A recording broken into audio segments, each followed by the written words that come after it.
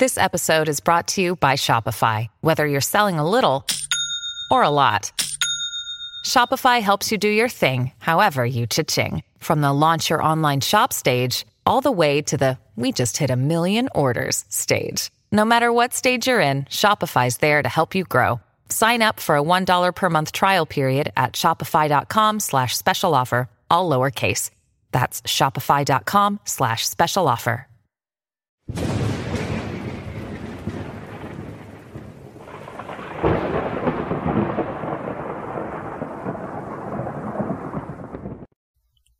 So in an unusual turn for a Saturday papal document upload, I have two documents this weekend. Both are fairly short, and the second one is actually really short. The second one can be considered as just fighting words from Pope Pius X, and I think you might find them enjoyable. They're very, very, very relevant to our times today. But first, I have Praestantia Scriptura on the Bible against the Modernists by Pope Pius X, promulgated in 1907.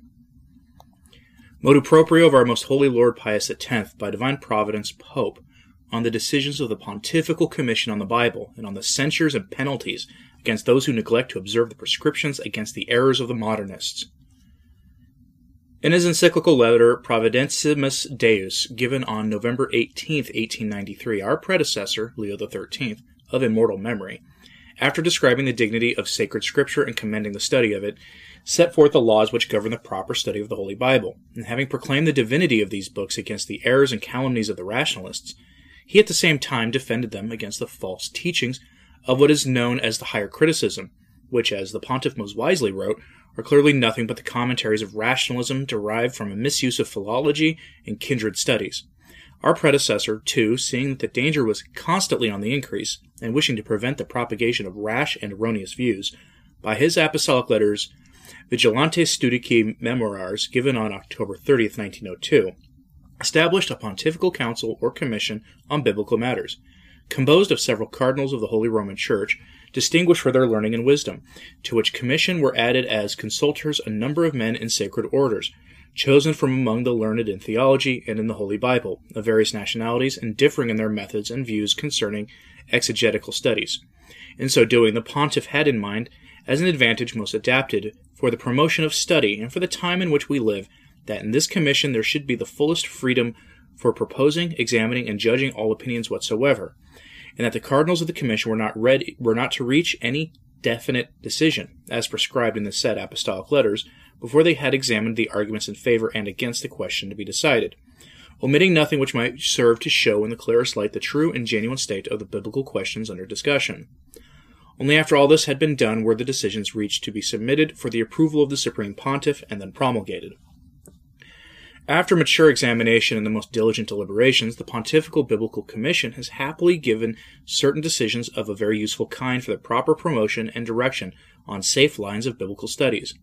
But we observe that some persons, unduly prone to opinions and methods tainted by pernicious novelties, and excessively devoted to the principles of false liberty, which is really immoderate license and in sacred studies, proves itself to be a most insidious and a fruitful source of the worst evils against the purity of the faith, have not received and do not receive these decisions with the proper obedience.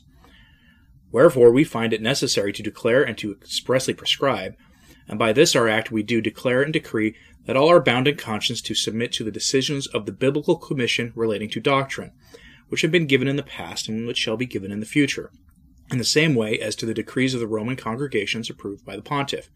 Nor can all those escape the note of disobedience or temerity, and consequently of grave sin, who in speech or writing contradict such decisions, and this besides the scandal they give and the other reasons for which they may be responsible before God for other temerities and errors which generally go with such contradictions. Moreover, in order to check the daily increasing audacity of many modernists who are endeavoring by all kinds of sophistry and devices to detract from the force and efficacy not only of the decree Lamentabile Sane Exudi, the so-called syllabus of errors, issued by our order by the Holy Roman and Universal Inquisition on July 3rd of the present year, but also of our encyclical letters Pascendi Dominici Gregis, given on September 8th of this same year, we do by our apostolic authority repeat and confirm both that the decree of the Supreme Congregation and those encyclical letters of ours adding the penalty of excommunication against her contradictors. And this we declare and decree, that should anybody, which many may God forbid, be so rash as to defend any one of the propositions, opinions, or teachings condemned in these documents, he falls ipso facto under the censure contained under the chapter Docentes of the Constitution Apostolicae Sedis, which is the first among the excommunications latia sentatia, simply reserved to the Roman pontiff. This excommunication is to be understood as salvis poenus, which may be incurred by those who have violated in any way the said documents, as propagators and defenders of heresies, when the propositions, opinions, and teachings are heretical, as has happened more than once in the case of the adversaries of both these documents, especially when they advocate the errors of the modernists, that is, the synthesis of all heresies. Wherefore, we again and most earnestly exhort the ordinaries of the dioceses and the heads of religious congregations to use the utmost vigilance over teachers, first of all in the seminaries, and should they find any of them imbued with the errors of the modernists and eager for what is new and noxious, or lacking in docility to the prescriptions of the Holy See, in whatsoever way published, let them absolutely forbid the teaching office to such. So, too, let them exclude from sacred orders those young men who give the very faintest reason for doubt that they favor condemned doctrines and pernicious novelties. We exhort them also to take diligent care to put an end to those books and other writings, now growing exceedingly numerous, which contain opinions or tendencies of the kind condemned in the encyclical letters and decree above mentioned. Let them see to it that these publications are removed from Catholic publishing houses, and especially from the hands of students and the clergy. By doing this, they will at the same time be promoting real and solid education, which should always be a subject of the greatest solicitude for those who exercise sacred authority. All these things we will, in order to be sanctioned and established by our apostolic authority, ought to the contrary notwithstanding. Given at Rome and St. Peter's, the 18th of November, 1907, the 5th year of our pontificate. Pope Pius X.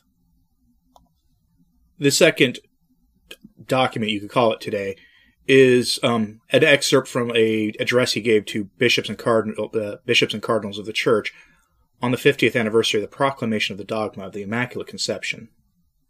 It was given in 1904 by Pope Pius X. It is notable that when receiving the bishops and audience on this solemn occasion, the Holy Father thought it well to emphasize only 2 points in the course of a brief allocation. The times are becoming difficult and distressing for the Catholic Church, but let us not be troubled. On earth the Church is militant. It is for us to be the captains who lead the armies into battle. Have we not the certainty of victory as powerful incentive? Always before our eyes are these divine words, I have not come to send peace but the sword. If they have persecuted me, they will persecute you. But have confidence, I have overcome the world. If we know how to make ourselves the light of the world by our teaching and the salt of the earth by our example, to put it in a word, we employ the resources of virtue and doctrine that Paul enjoined on his own disciples, Titus and Timothy, namely, sanctity and perfection of life, strength in teaching, the spirit of sacrifice and self-denial, active and enlightened zeal, charity that is at once strong and gentle. Then we will win the love and veneration of the good, yea, and the esteem and respect even of our enemies. The task which lies before us is difficult. Let us find our support and strength in the loving providence of Him who, when He sent His own apostles into the world as lambs among wolves, reassured them and encouraged them to have no fear, being confident that He would always be at their side. Behold, I am with you all days, even to the consummation of the world. On the other hand, when we measure our own meager strength against the difficulty of the task, we will always be brought to the realization that we are but worthless instruments in the hands of the Lord, and we will have recourse to Him in our trying needs. He will hear our prayers and enable us to say, I can do all things in Him who strengthens me. Venerable brethren, there is only one piece of advice that I offer to you. Watch over your seminaries and over candidates for the priesthood. As you yourselves know, an air of independence which is fatal for souls is widely diffused in the world, and has found its way even within the sanctuary. It shows itself not only in the relation to authority, but also in regard to doctrine. Because of it, some of our young clerics, animated by that spirit of unbridled criticism which holds sway at the present day, have come to lose all respect for the learning which comes from our great teachers, the fathers and doctors of the Church, the interpreters of revealed doctrine. If ever you have in your seminary one of these new-style savants, get rid of him without delay. On no account impose hands upon him. You will always regret having ordained even one such person. Never will you regret having excluded him. Thank you for listening. I'm Anthony Stein. Pray for the Church.